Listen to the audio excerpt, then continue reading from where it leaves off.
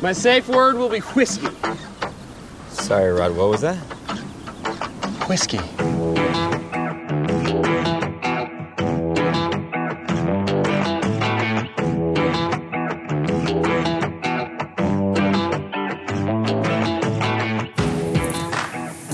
All right, this is Steve and Sean from the Park Whiskey Society podcast. How's it going? Good. How are you? Good. Today we got our guest is Mr. Travis Watch. Travis is a father, a firefighter.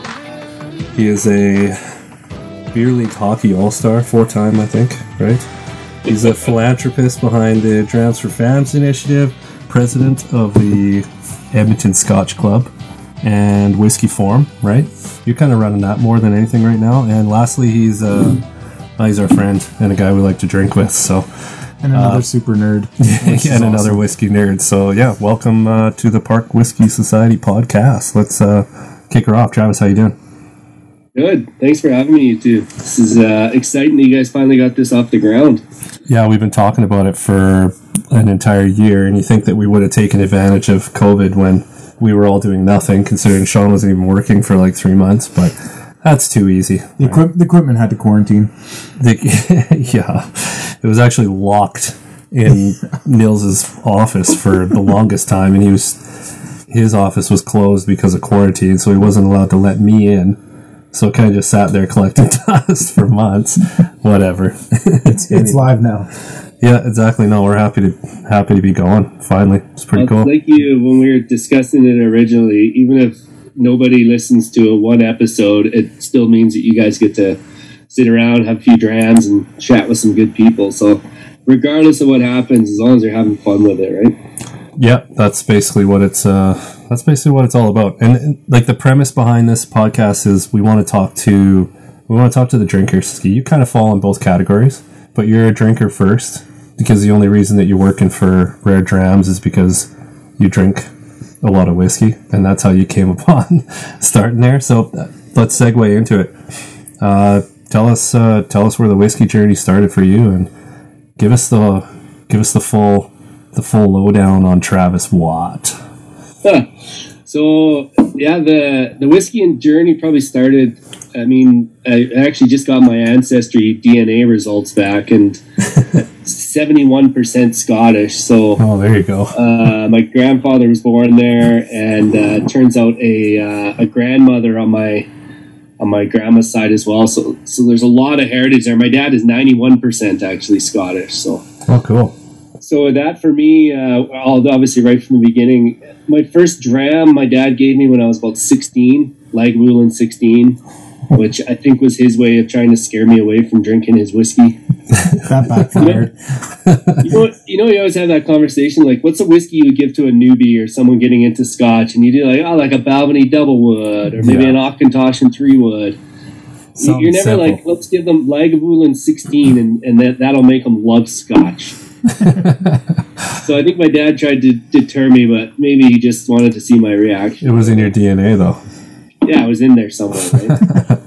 But yeah, the actual whiskey journey really took off in terms of becoming a bigger part of my life in 2015. A few of us were out for a Taco Tuesday, actually, eating some tacos. Yeah. And we were actually just chatting about how we're all getting older and how hard it was to get together on a regular basis, just like we were just talking with the podcast here. Yeah. And the three of us, our wives were in this book club together, and our wives were getting together once a month to talk about books. And we decided that we would do a Scotch club to talk about Scotch. Why not, right? It only made sense at that point.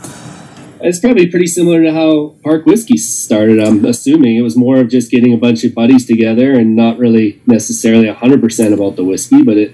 Yeah, it was kind of both. It was me and my buddy Graham, right? Graham Hoff, and we went to Wine and Beyond because it was usually just me and him drank whiskey together, and that was basically, there's a couple other buddies that did too, but we're sitting looking at the glass ominously, right, at Wine and Beyond, where it's just all presented nicely, shining, dusted, and he was like, man, we should just all pool our money and buy that bottle. And it was like, well, how many people do we need? And then it basically just spiraled from there. Oh, we need 15 guys. Let's buy 15 guys right now, and then we'll do that bottle, and that bottle. But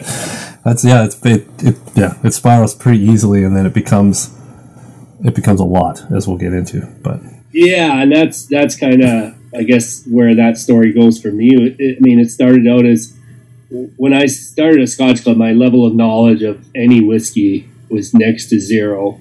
And you know, when you go to events now and you're running events, and you can tell when there's people just getting into it that, you know, how is whiskey different than Scotch, and how is Scotch different, and all that stuff was new to me. And it just turned into, like, I slowly turned into that whiskey nerd that I am today, just because it intrigued me. It was something I could research. I could research the distillery.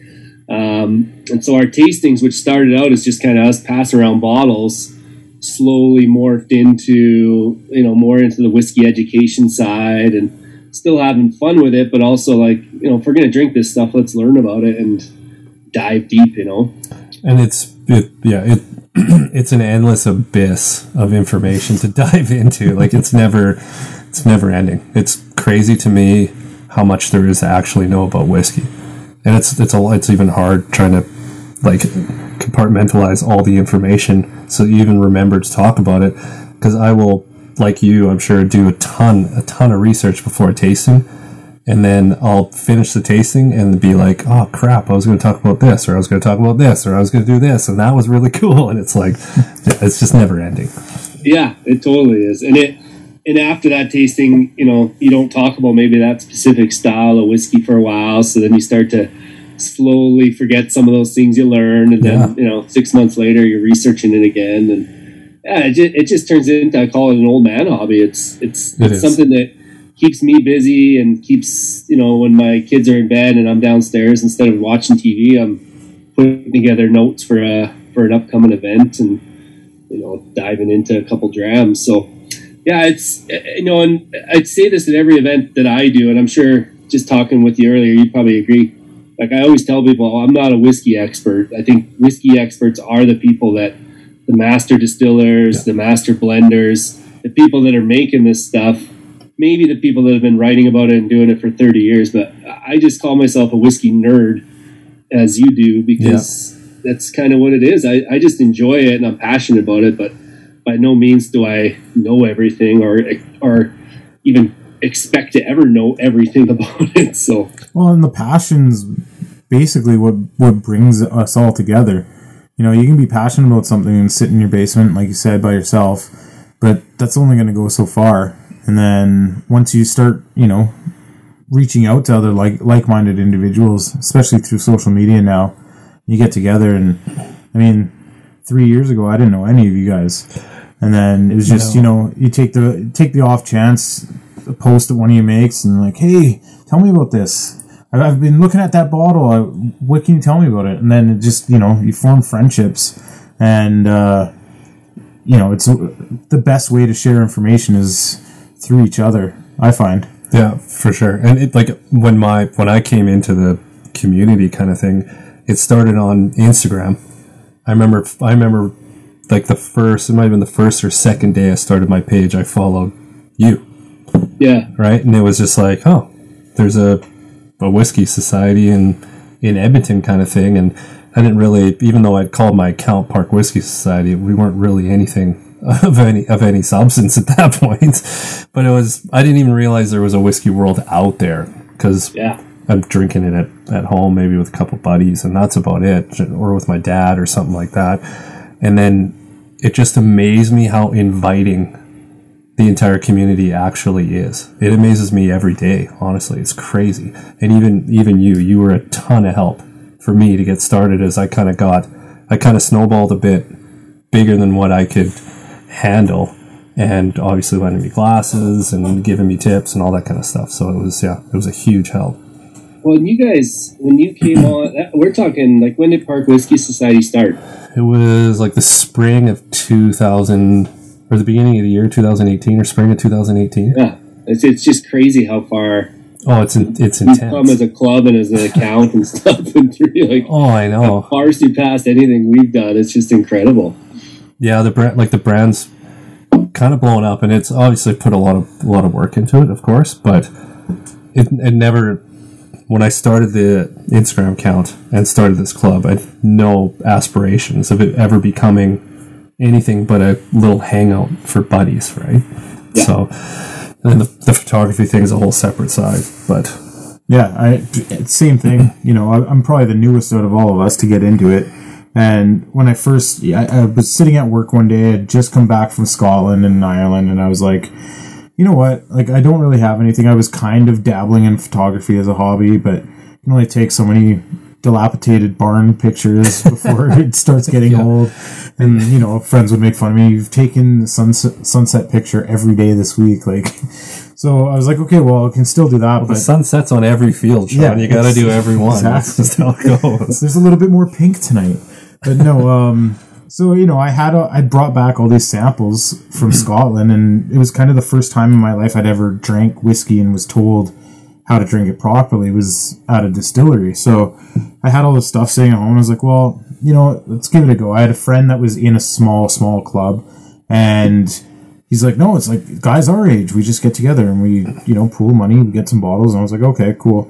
And then it just kind of snowballed, and I always thought it was like an old man's thing.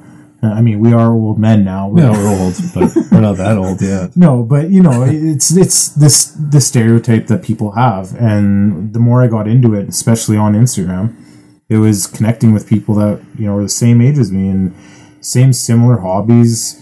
And yeah, I mean, the information and the welcoming of everybody, it's now I see it, you know, 5 years later, 4 years later, and I'm trying to do the same, pay it forward to other guys that are just getting into it. Yeah. And I get the comments all the time from them that, like, you guys are so nice. And it's like, it's not that we're nice. It's just us. Like, that's the community. And I find that if there are guys that are, you know, a little pig-headed, or they get cleared out pretty quick. They stop posting. Yeah, for sure. It doesn't happen very often. People come and go. But it's, yeah, you kind of... There's an expectation in this community of being, you got to be genuine. It almost seems like if you're not genuine, people will just, they're not interested in communicating with you. That's just how it is, right? Because everybody's here because they have a genuine passion for it. So they just want real people to communicate with and to drink whiskey with. And there's a massive amount of people across the world all kind of looking for the same thing, so it's just everybody just kind of naturally meshes together. Totally. Yeah. And you get an idea of that community when you think of the people that are in this community. If they have a nice bottle of whiskey, their thinking is they want to open it to share it with other people. Their thinking isn't, I don't want to open it because I want it to make money. It's not, I want to open it and only drink it myself. The overall mentality when you open a good bottle isn't, oh, I need this I want to share this with other people who will appreciate it, right? For sure. And that's I think the three of us are pretty like-minded. Like when we buy a nice bottle, the first thing comes to mind is if it's something that you might like, it's like, man, I can't wait to see what Sean thinks of this, or I can't wait to see what Travis thinks of this, or even when you get samples of other stuff. Yeah. Man, how many bottles I've split in half. Like we get 1 ounce and I split it into 2 half ounces just so I can share it. So I can share it with somebody, right? Like you're looking forward to bringing joy to other people. That's the coolest thing about the whiskey world and the whiskey fabric. I mean, just talking about the people in that community again, have you ever, since you've kind of become a whiskey nerd, tried to have whiskey conversations with like your buddies that maybe aren't into it? Oh yeah. It's just you can still kind of talk about it, but the reason why we all enjoy doing these types of things in our virtual get-togethers and in person, but it's because we're like, oh, Steve and Sean will understand what I'm talking about here. Exactly. They'll appreciate this. I can't go to most of my buddies and dive in deep onto what happened in Sean's cask there and stuff. No, or you'll get like the classic thing is you'll grab a bottle that you think or know that should just like blow their mind, and you pour it for them, they try it, and they're just like, yeah, that's good. And you're like, fuck no, it's not just good, man. It's fucking delicious. Like, Give me that back. Can't you taste this? Aren't you pulling this? Man, it's from here. Like, ask some questions, you dick. Yeah. There's like 6 different casks they use. Yeah, yeah, exactly. And then you're like, I just want to like rip it out of their hands and be like, no, I'm fucking drinking this. Yeah, this is why we all get along. Yeah, exactly. So how, sorry, go ahead. Oh, I was gonna just explain sort of then how the club turned into Rare Drams. If you want me to go down that. Yeah, that's actually exactly where I was going to go to. I was going to say, tell us. You don't have to get into the long. I've heard the long-winded story, and I won't tell the whole 24 hours in Scotland. it's a beautiful story. But yeah, give us the Coles notes on how that all came together. As you know, when you start to run these accounts, or you start to meet more and more people. So I, at a Wine and Beyond tasting, actually, I was invited by Bob Kyle, who's the owner of Rare Drams, to come to the event as his guest. So I showed up at Wine and Beyond, and I actually just stood at Bob's table the whole, like, you know, you can go at those tastings and taste a whole bunch of different stuff. Yeah. I just stood beside Bob the whole like hour I was there, and he just went through each of his whiskeys, and instead of just pouring them for me, poured each one and talked about it, you know, the way Bob would talk about a whiskey. Yeah. So we kind of hit it off, and then however many months later, we were going to Scotland. So I sent him an email and just said, "Hey Bob, we're coming. Do you want to go for a drink?" And the long story short is we spent the whole day in Glasgow, and at the end of the day, at 2 a.m. at a karaoke bar, he basically offered us a job to be his ambassadors or reps in Alberta. So yeah, that's super cool. That's kind of where hobby took over and to become kind of like a part-time job. That's like it's like a movie story, eh? Like that never happens. When you kind of got paraded, a little bit around. Yeah. He Scotland took us to some tastings are in the Hunter Lang head offices. Yeah, which is pretty cool. And a private tasting in this really cool boutique liquor store with Peter Mackay, Morrison Mackay. And I think he would never admit to this, but I think it was a full day job interview where he wanted to see how we interacted with these people and how we drank the whiskey around them and didn't get completely hammered with them, you know, like I think it was how you held yourself. Sure, who he was hiring to represent his company wasn't a bunch of, now we're idiots, but just not Alberta rednecks out there just to get hammered off who cares what, right? Yeah. So we passed the test. No, that's pretty cool. And Bob's a pretty special character in his own. I've had the pleasure of meeting him only once or twice, but yeah, I was supposed to be here in September, but obviously things changed. No, he's a really interesting character. How much time do you think you actually spend on Rare Drams now? Like it's probably grown quite a bit over the last couple of years. Like the brand itself is. I didn't know what it was when we first started our club, but it's growing rapidly. Didn't know, man. I was so confused the first like couple months that I started talking to Travis. I'm like, he'd message me once as Travis Watt, and then he'd message me again, and be the same conversation, but under Rare Drams. Rare Drams. And then Edmonton Scotch Club. I was like, what is yeah, and then text messages. The same conversation under different accounts. I know he did that to me all the time. Yeah. You need to, sometimes I'll send emails, and if you send an email from your phone and you have multiple accounts, so I'll like send an email to Chateau Louis about a Rare Drams question. Yeah. And it'll accidentally come from the Scotch Club account. And I have to go back. It's bad. You start taking on so many personas that it's hard to manage them all. Probably too many personas, but I don't know how many hours. It's really hard. Like right now we're prepping for the new releases that are coming hopefully mid-December. So there's a lot of like, I don't even necessarily time all the hours. Sometimes I'm just sitting at home on my phone and I start emailing with somebody about an event but yeah, I don't know. I don't really know how many hours a week. I'd say probably 40 hours a month, maybe 50 hours a month. That's not terrible. That's not too bad. Something it's manageable. Like You're a firefighter. You only work like 3 days and then you get a month off, right? Yeah, we were 3 on, 1 month off. 3 on, 1 month off. So it's better than my schedule. Really good schedule. Yeah. So my kids are in kindergarten and daycare and stuff now, so I have more free time than I used to. Yeah. You got to keep busy. You can't just sit around doing nothing. No, that's the best part about this is that it keeps you, because it's so easy just to come home from work and have dinner, put your kids to bed, and then just lay on the couch and do nothing, accomplish nothing. And don't get me wrong, I still definitely have those nights, but it just feels more rewarding. But except sometimes it spirals out of control, and then I'm not in bed till like 1 a.m. Yeah. And then my wife wakes me up at 6:30. Yeah. Well, and how many nights do you have? Like you said, you get home from work, kids are in bed, and you're downstairs putting stickers on sample bottles. Oh yeah. Filling sample bottles, and you're, I don't even really look at it as work because I'll throw on the football game or whatever it is, and you're kind of just something to do while you're watching. But it all adds up, and the virtual tastings are taking more time because there is just more prep and stuff behind. There's way more preparation because you're not just bringing the bottles to one night and pouring it and then collecting it.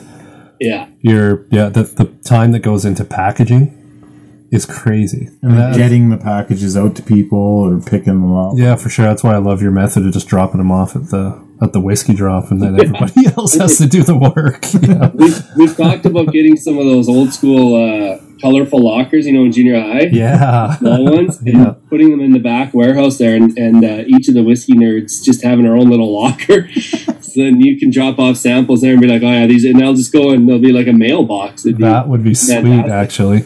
I know, it's funny how we just take a little bit more every time we go there, right? Hey, Dave and Graham, do you think we can do this? They're just too nice to say no, right?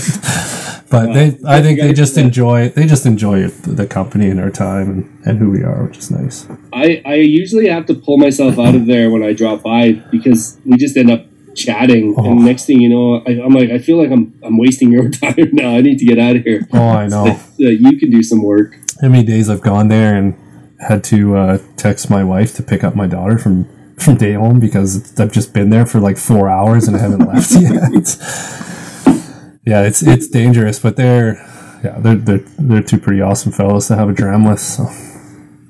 Well, it's a shop where you can now start. We have a whiskey specialty shop, which we have whiskey shops, but the fact that it's called Whiskey Drop, and the idea was for it to be a place for whiskey nerds. Sit at the bar, try some stuff. Like they're always willing to share, and sometimes I'll bring in stuff. Usually every time I come, like that. It's a very cool place. I was there last Saturday, and I noticed that they had a Kilchoman behind on the back shelves there, and I was like, walked up, looked at it, and it's like some rare, release from 4 years ago. It's like, oh man, too bad it's not open. Graham's like, whiskey's for sharing, rips it off and pops it. I was like, okay, I guess we'll drink it. Yeah, he's generated a nice little stash of the Buffalo Trace Antique and the Pappies and stuff like that I just keep poking him. One day he's going to open one of them for sure.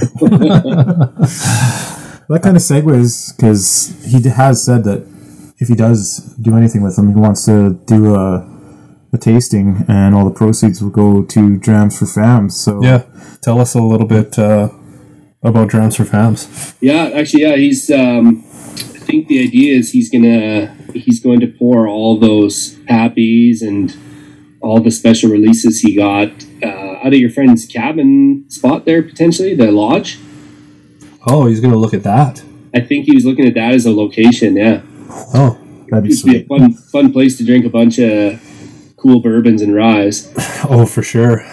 And same thing with so he's going to turn that into an event for Drams for Fams, which is fantastic. I think we can go back to kind of how Drams for Fams started, but what I think I really like that's kind of happening with it now is the clubs that are involved they're just kind of doing their own thing with it and saying, oh, I'm going to turn this into a Drams for Fams event. And as I've said all along, as we've been growing Drams for Fams, is there's no real rules on how you raise money. There's no set format. I know clubs have been doing virtual tastings and taking donations down in the States. And the Drams for Fams idea started in pretty early on with the Scotch Club. We just at one of the events said we should have a fundraiser Scotch tasting at some point. And like most things with this club, it started out as this kind of small idea, 40 people.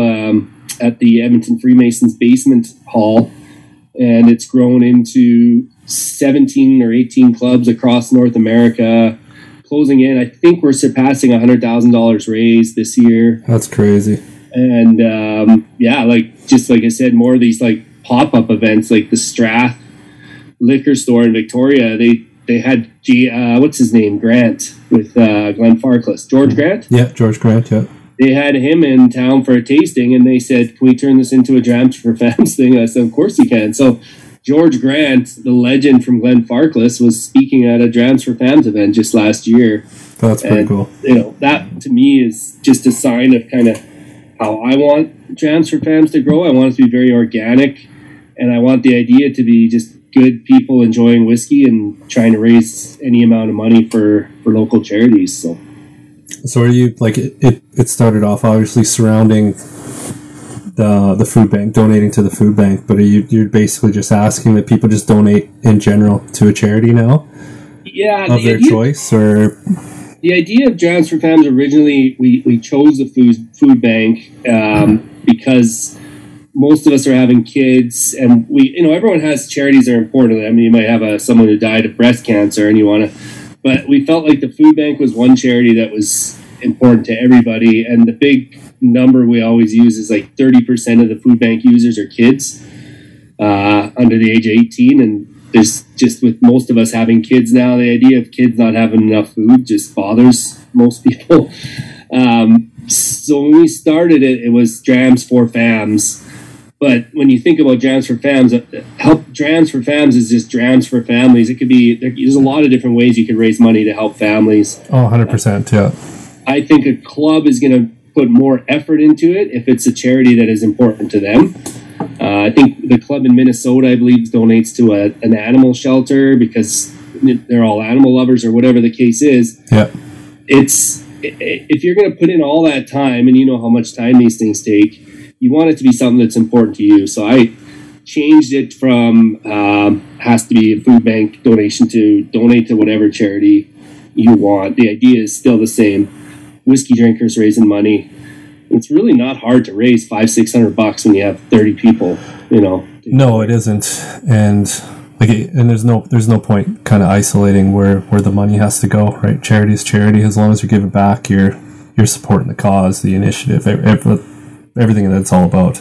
Well, and I mean, there could be, some charity that, our next event that all of a sudden somebody in the club could, have a need to want to give money to that club. So that one-off, you can go to whatever. It doesn't have to be the same thing every single time, which is even better. No, for sure. Even the little contest I I ran in the spring. I don't know, there was 2,500, but they were right the ones that were using the link. But I had people donating all over the place for that. And really, when it came down to it, I don't care where you donate, just donate. Just do something. That was at the beginning of COVID when it was like there's people that need this money far more than we do, so let's contribute however we have to, or however we can. So yeah, and the donation link is good because it means that people can donate and they can get a little tax receipt, which is nice. But it also just keeps for us. It's less handling of money, and for sure. People that know there's no funny business. But they're just making a donation to a food bank. I'm not taking a cut. You're not taking a cut. Yeah, that's why I liked it too, because I don't really want to. Yeah, I don't need to be making a gain off. I want everyone else to get their tax receipts and the handling of money. If I can handle no money at all, I would love to do that because we handle so much money already that it's hard to keep track of some days. And like even when it comes out in the wash, sometimes I don't even know if there was any money left or whatever. And you're like, well, I guess I'll just pay this or donate that out of my bank account or whatever, right? Like that's how it just goes that way. Yeah, I always say to people, you're not really running a whiskey club unless you're like $5,000 in the hole at all times. Oh, I know. I'm still paying myself back. Yeah, like oh sweet, right? We just collected $2,000 from members for a tasting, and then you look at your spreadsheet and it's like now they only owe me $3,000, and then a week later you're buying whiskey because there's a sale, and you're like, oh, never mind.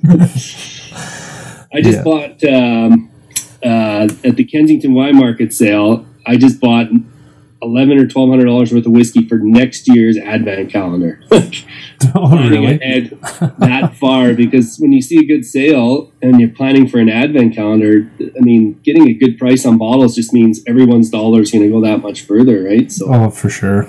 And that's like using Whiskey Joe for a while there. We were trying the auctions and trying to hit good prices on that, but it's challenging. So it's a lot easier to kind of scope the market out here at home and just buy, procure well in advance. yeah, So much easier. If you're shopping in advance and you have sort of an idea of what kind of tastings you want to do down the road, like I kind of have a sheet, and then you can go into that sale instead of just buying things that are interesting. You can say, well, I got a Bunnahabhain tasting coming up. You know, let's see if there's any Bunnas on Let's sale. pick some bonus up. Yeah, for sure. Yeah, stuff like that. It makes it a little bit.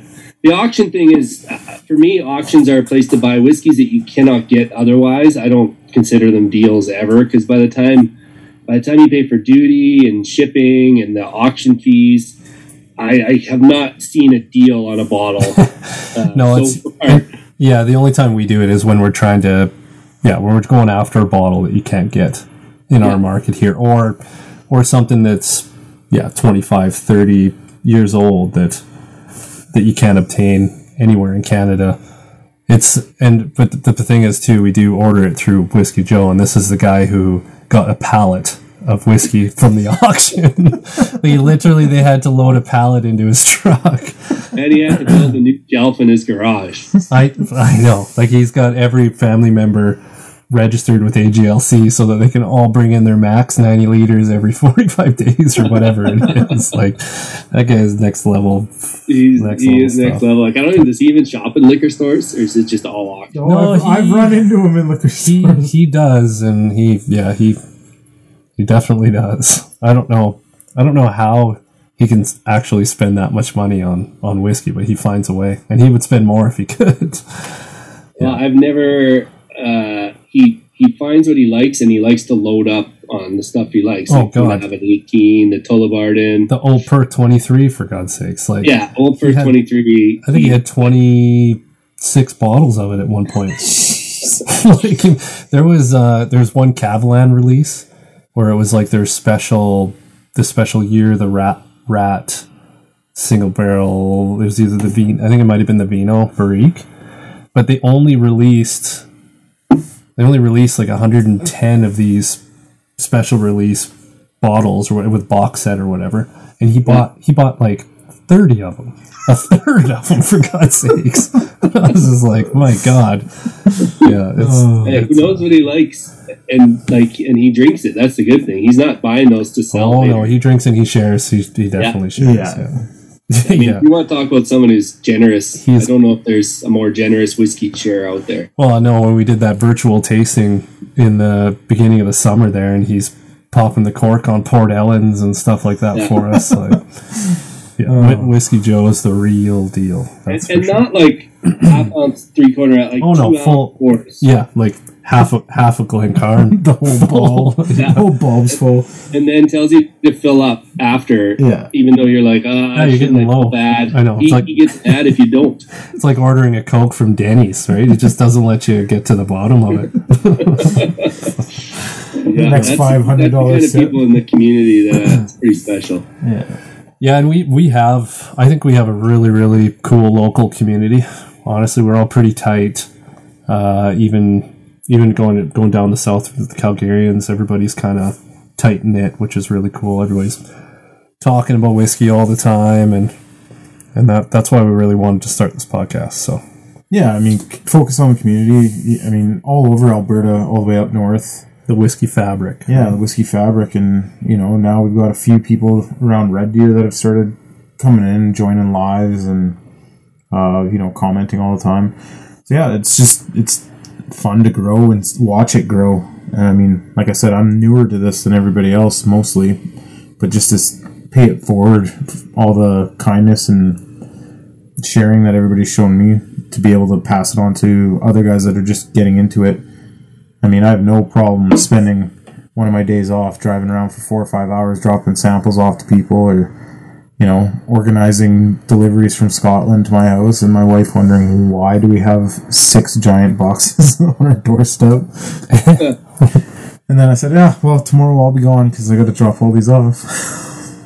Well, when you're driving around dropping off samples, you feel like whiskey Santa Claus. Like, it's a good feeling. Yeah, you're making people's day, right? They're coming home to something fun.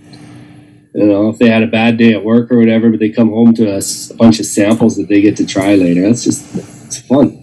Yeah, it is. It's a ton of fun. The one thing that I'm pretty proud of right now in terms of the whiskey scene, though, is the Edmonton Whiskey Forum on Facebook, and just the amount of interactions that have started to happen on there, and good conversations, and people that I hadn't heard of before in the whiskey community that are coming in. Again, you have people, very knowledgeable people, and people that are admittingly new to it. But it's turned into a really good little place for people to just take a picture of what they're drinking at home, and if they're looking for a certain bottle in the city, or they just want to ask for recommendations, whatever it is. It's turned into I think we just passed 500 people on there, and I think it's that's kind of become, I actually wanted to bring that up because that's kind of become has that become your primary focus lately with obviously in-person tastings on hiatus and that because of COVID? Because you've been doing all your virtual tastings through the Whiskey Forum and not really the Whiskey Club. Yeah, the Whiskey Club, like the Edmonton Scotch Club for the most part, it's a bunch of buddies. It's a private club, and the primary focus of those tastings is always just socializing and being with a bunch of good buddies. Whereas the Whiskey Forum tastings, I find, are more for the whiskey nerd types and people that are wanting to get more into this kind of world. And some of the people had never been to a whiskey tasting before, and the Edmonton Whiskey Forum virtual one was their first sort of big group tasting. Yeah. So I'm using that just as, not using it, but I'm just creating opportunities for these people to just try a whole bunch of new whiskeys. So we've done one Rare Drams one with the forum, and then this Friday we're doing a World Whiskeys one. So it's 2 whiskeys from the World Whiskeys, so a French whiskey and a Cavalan, 2 Canadian whiskeys, 2 American whiskeys, and 2 Scotches. And just another opportunity for people to chat. And the way we've been doing these is I don't present every whiskey. I actually, as you know, you made me present one. Delegating. Yeah. Everybody gets a whiz. Not everybody, but we get 8 different presenters, which for some of them, it's the first time they've ever had to present and talk about a whiskey in front of a group, and they take it as a challenge, and it's kind of creating a fun little group. I know. I did mine while I was at like a party. Yeah. I go up to the buddy whose house it is. I was like, "Hey, can I use your computer? I need to take part in the beginning of a tasting and present a whiskey. I'll be back when I'm done." Yeah. Yeah. Well, people like it. And some people will just do a very, a quick little presentation. But like last time, a guy, he went right into it. He was, distillery info and. Yeah. And for me, that's what I like to see, because that's how it all started for me, right? Oh, for sure. Yeah. Doing that research and knowing you have to present to 30 people on a computer makes you put a little bit more effort into it, I think. I know. I think I'm a little bit numb to that feeling, though, because, yeah, I was just like, oh, okay, well, should I do some research? Maybe I'll read the night before a little bit, yeah. What am I doing again? At first, it's funny because I actually researched the Glen Talkers. And then I read the day before. I was like, "Oh fuck! I'm doing the Elgin." I was like, "Oh, I could do both, maybe." But that's like the dram spotting in January. I did the same thing. I thought I had one bottle, and I started researching it before I went and picked it up. And then I went and picked it up. I'm like, "Oh no, this isn't the one at all."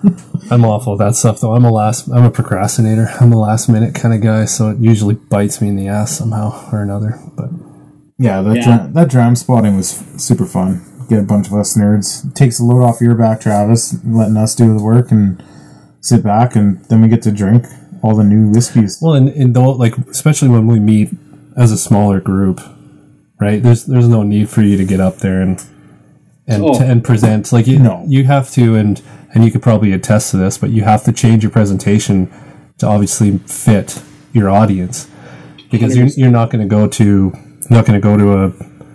a room full of us and tell us about the basics, because we already know the distilleries, and some people even know more than we do when we're presenting them. So that's the part. And like going back to the club atmosphere, I love the club atmosphere because you can reach outside the box for a conversation and you can kind of activate more conversation about the whiskey that wouldn't happen in a traditional tasting. And like we've talked about this before, it's you go to these tastings, kind of just you become fairly robotic over time. It's just all the same thing. It's honestly, you could go to a Glengoyne, a Bushmills, a Woodford, Glenmorangie tasting, and if you took the whiskeys out of it, the presentations are pretty much all identical with just different names on the glasses, basically, right? Like it's kind of got boring. Yeah. So quick little history, how whiskey's made. Yeah, like go right through the basics, and again, there is a time and a place for those events. For sure, there is. All that when we're together, that's not what we're looking for. No, we dive a lot deeper into even our personal opinions and thoughts and stuff like that. So and our palates, like we all love a lot of the same things, but we all have very, very different palates, right? That's the best. Oh, for sure, everyone does. I think you'll know this about me, and the way I approach rare drams is I don't consider myself a salesperson at all. I like to let the whiskey speak for itself, and I don't want it to feel like a commercial. I want to come in and actually just talk about the whiskey, just like the people at the tasting do. Yeah. And my big thought in my mind is always, I don't want people to feel like they're getting talked at, and I don't want them to come in here feeling this is like an infomercial. For sure. I want them to come in and learn about whiskey, and if they're learning about whiskey and they're enjoying the whiskey, they're going to feel a connection to the brand anyways. I don't need to go and just blab away about... Yeah, it doesn't need to be a presentation. It needs to be a conversation. Exactly. Yeah, no, for sure. Yeah. That's the way I've approached it. I've approached it as when I go to liquor stores and I'm pouring whiskey, like at Chateau or Sherbrooke, I don't go in there selling the whiskey. I go in there to see what they think of it. Like, I'm not like, whoa, what do you think of this one? That's a good one. I say, what are your thoughts? Like, you might not like it. And that's fine. It's not, hey, you should buy this. It's, hey, would you buy this? Yeah, totally. I'm probably the worst actual salesman in the market for that reason. But I'll never change that because I was in sales long ago and I got out of it for a reason. So I feel like I can take a different approach. Yeah, you don't really need to be a salesman though when you're working for Rare Drams, right? You're basically just you're an enthusiast, kind of just relaying the new information on the new releases, and everybody, like the demographic that buys Rare Drams products, they know what they're buying, they know what they're looking for. They're generally knowledgeable whiskey drinkers, and so it's up to you to obviously spread the love past them, and you do a pretty good job doing that. Yeah, well, now I want people to, if Rare Drams is that connection where they go from being just kind of an average sort of whiskey appreciator, and then they come to one of our events and it's that step to go to that next level. I would love to be that help them make that step.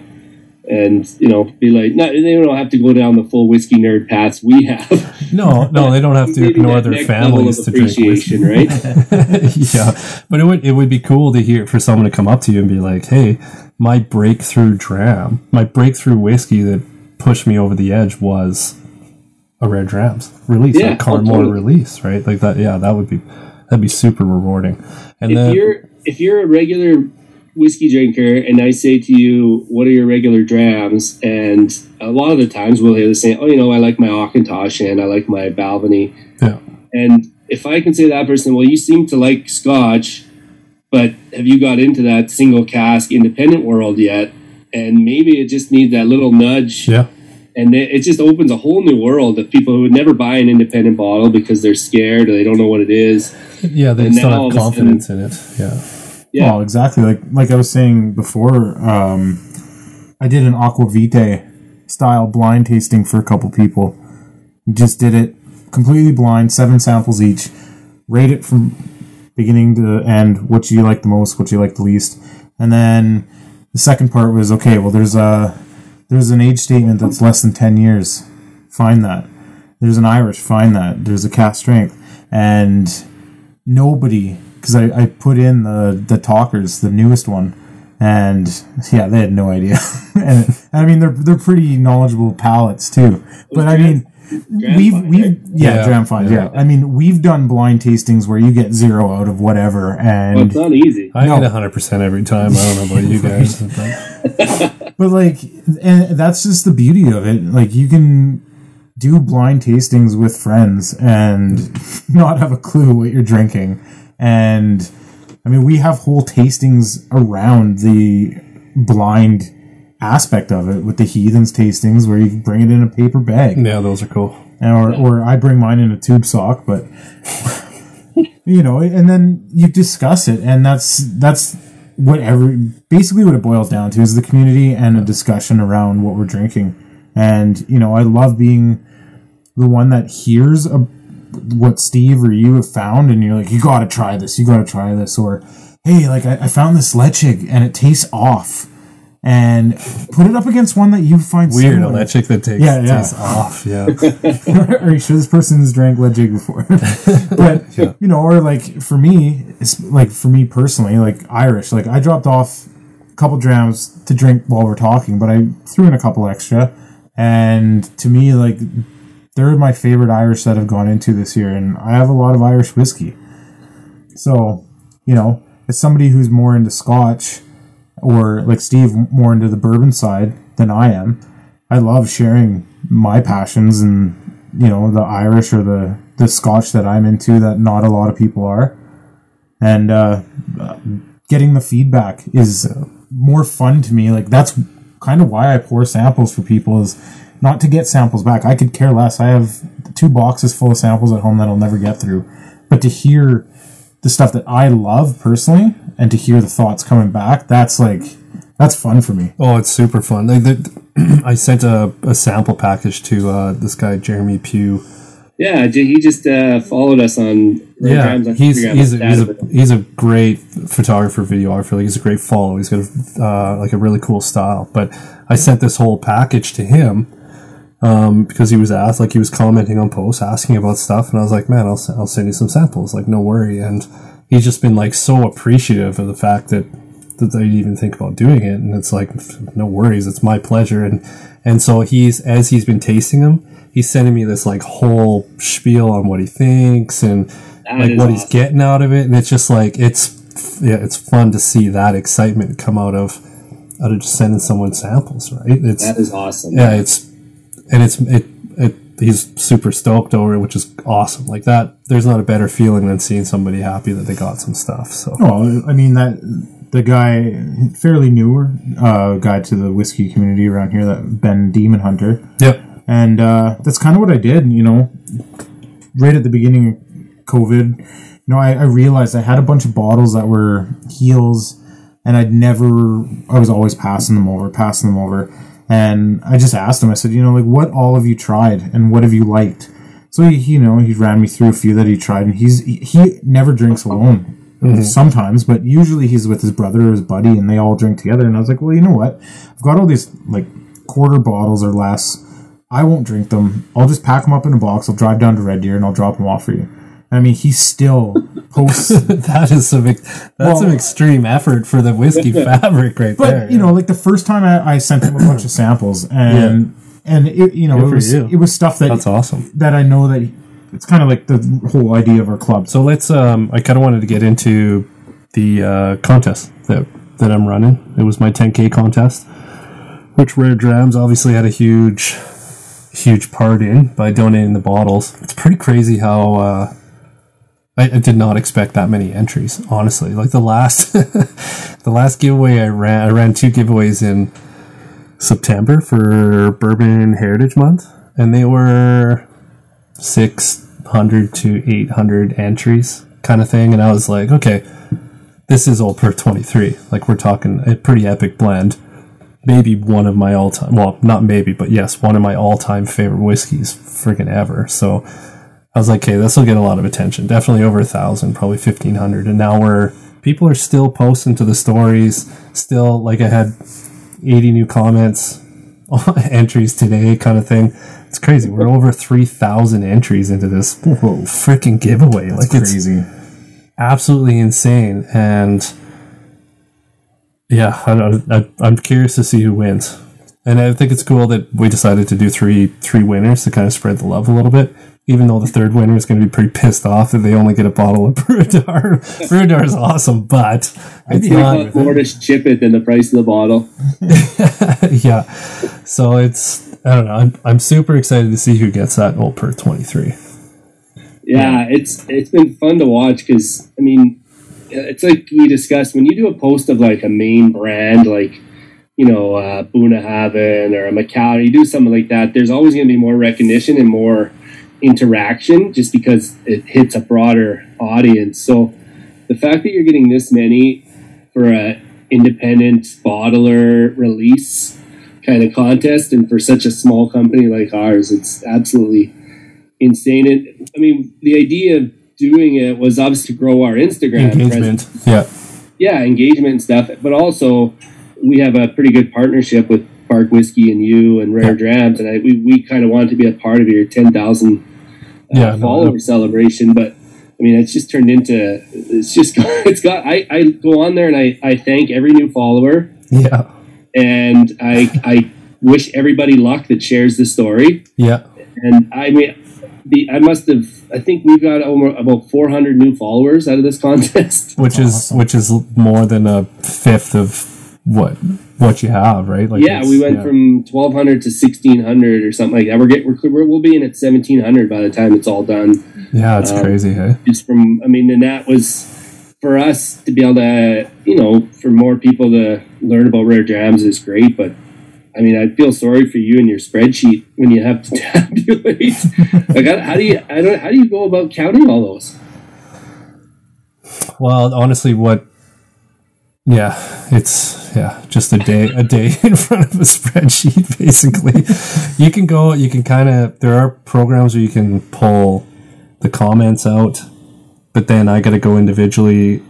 I didn't expect to have so many story reposts. Do you have to go search all your stories? Oh, well, I've kind of been keeping track of them, okay. But or I have been keeping track of them, but I've got like under my primary, the general one, like your different message groups, and then I've got a whole bunch under the third one is where you have to approve them kind of thing. Oh yeah. So I haven't even approved everybody, but I've just got them all saved in there, so it's easier for me, and so I don't, because the moment I push them to my private messaging groups, then it gets kind of lost in the fold. So I haven't even messaged them, which I feel bad, but at the same time, I need the easiest way to kind of track it all. And there's like I'm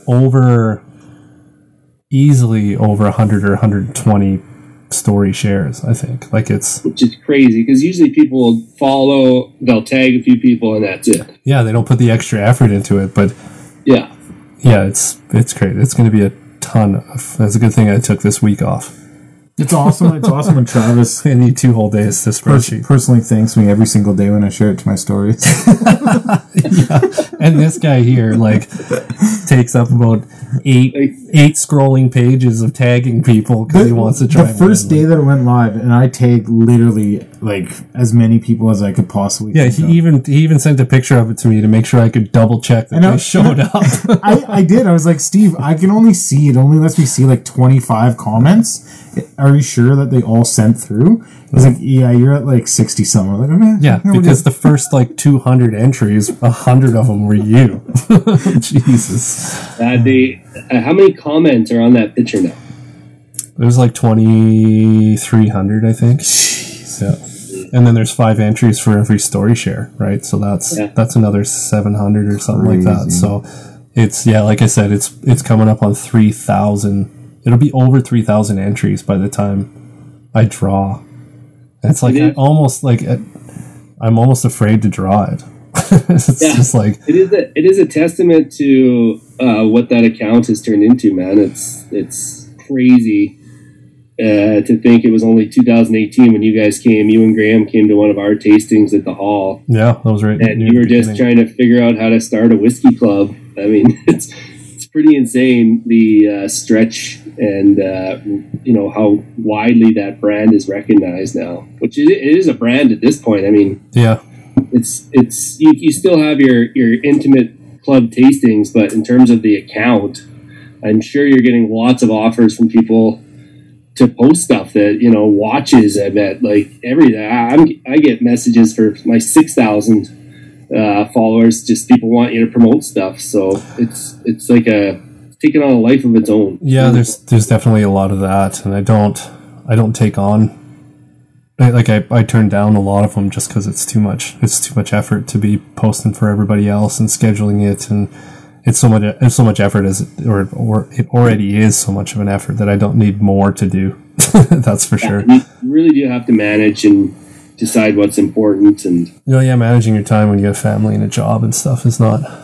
Yeah, it's not easy, but it is pretty cool. It's very humbling and very cool to see what the brand has turned into, and obviously the support. We should post to that with Sean's Irish Whiskies. Yeah, let's get into these two. Let's start with sipping this little. We'll cheers and sip the Bushmills 10, which is not usually the dram that I would cheers with. Cheers, but yeah. All right. Well, I'll just give you a little background. Yeah. So, my wife bought me a cask with my family coat of arms on it, little 2-liter barrel, last year for Christmas. And the company that she bought it from is a Canadian company, so she was in touch with them a bunch when ordering it, and then I got in touch with them after, just kind of finding out the best way. And they said, as long as you follow the instructions, use really hot water to soak the cask first, get the wood sealed, and then you can pretty much do whatever you want. It's a freshly charred cask.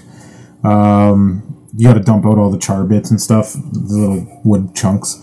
So you rinse it out. And You're bottling a Black Adder. Pretty much. Yeah. So with the hot water, it strips out any of the loose sediments. And then he basically told me you can do whatever you want. If you can find New Make or White Dog, you can do that, and you can literally make whiskey out of it. Well, not whiskey, but you can make a whiskey spirit. But he said, you leave it in there with fresh char for more than a month or two, it's going to be over oaked. And he said, what a lot of whiskey nerds... How many liters, sorry? 2 liters, okay. He said, what a lot of whiskey nerds do with theirs is they season it and finish whiskey, just like the distillers do. So the very first one I did, I said, well, let's go big. So I did 2 batches of... First I used Côte de Rhône French red wine. And then I used 2 batches of 2 liters of Classic Laddie. And then each batch, the first one I left in there for 7 days. The wine I left in for 8 weeks, and 7 days for the first batch, 12 for the second. And then I put the 2 batches together and married them for a couple weeks. And I've literally given out half bottles, samples to anybody I can think of. Still got some left. And the feedback I got was all positive. I've had guys share it with their dad who've been whiskey drinkers for 40 years, and they enjoyed it. So after that, I said, okay, well, that was a pretty safe one. Red wine, Bruichladdich. We've had lots of those. So I said, well, let's do something funky. So tried some Malbec from Argentina and bought a bottle that the tasting notes on it were pretty funky, earthy, lots of dark red fruits. I said, well, something that'll take to that would be something light.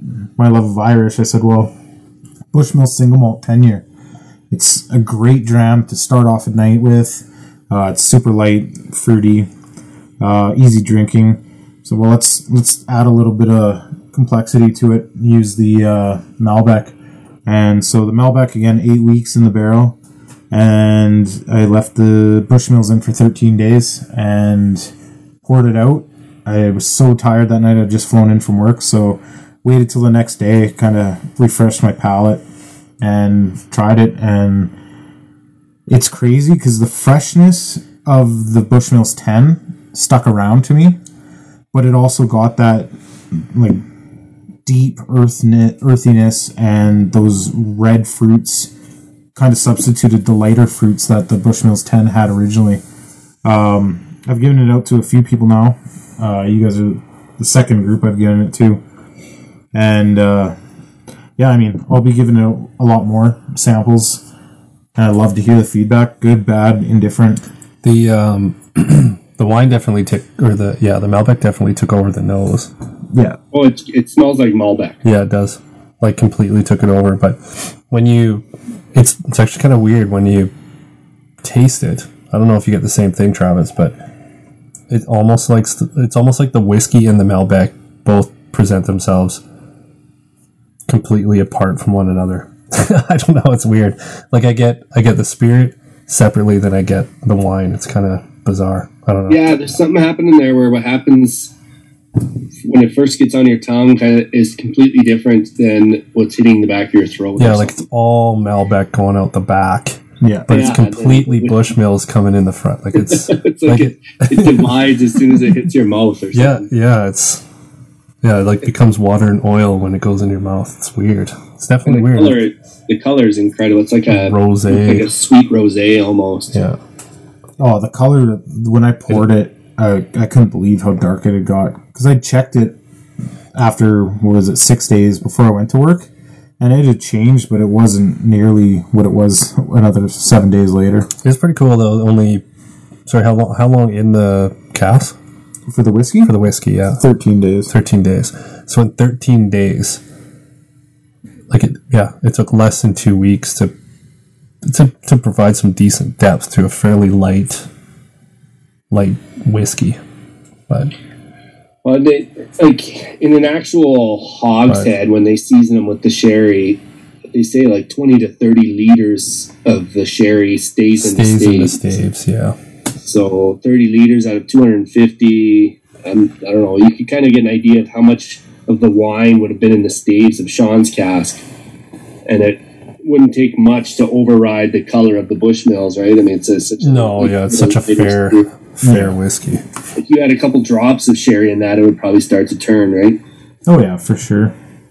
But yeah, so I've had lots of people, especially after the second one, message me and say, like, what do you do in between? So as soon as I dump it out, I fill it with hot water again, and then I just leave it and I keep topping up the water as it evaporates.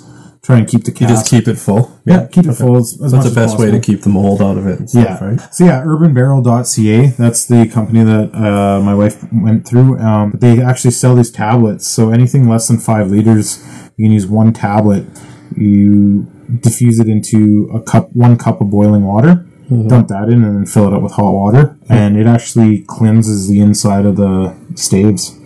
So what I did after the first experiment, kept it full for however long, 5 months, 6 months, did the cleansing cycle, and then I actually dumped water and let it sit for a week, and then dumped it out after and tasted it, and it still tastes like water. So you know that you're not getting any crossover from the last experiment. Oh, I see. Because that's what I was scared of, the wine from... Well, how many wines are you going to put in?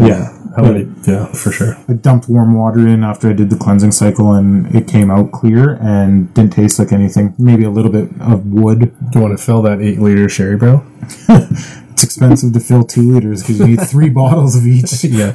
You don't want to fill it with... you don't want 10, 12 bottles. Yeah, exactly. Go buy 12 bottles to fill that thing.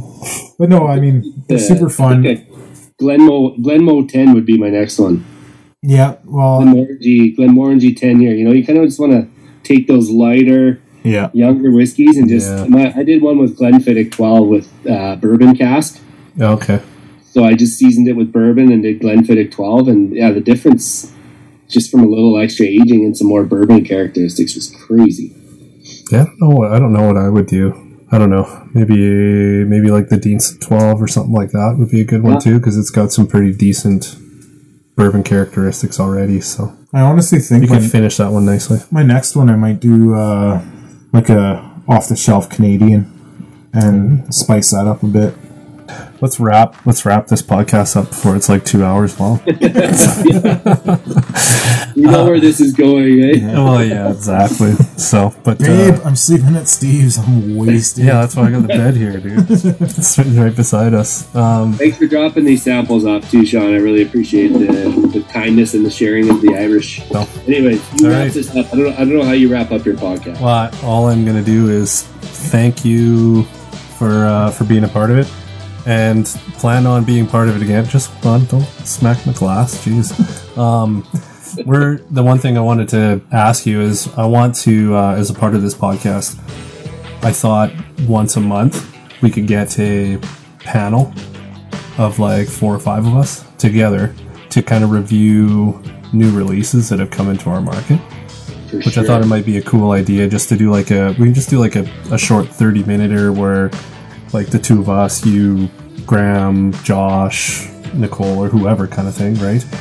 And yeah, we just get together, we talk about the new releases on the shelves that month, just for something for people to listen to and reference to if they're trying to look for something or whatever, right? I think it's good. It's an excuse for us to hang out, but it also for some of these smaller independent bottlers and importers like Craftworks Spirits, stuff like that. We can help get. They would love the ability for people to talk about their whiskey, and it's a way to get the word out on new releases in the market. Right. Well, we're going to talk about the more interesting releases for sure. Yeah, for sure. No, I think that'd be a lot of fun, and just another excuse to get together and drink. Yeah, that's what it's all about, really. So, cheers to you, my friend. Cheers, brothers. Thanks for having me on. Appreciate it. Cheers. Yep. Until next time. Have a good night, everyone.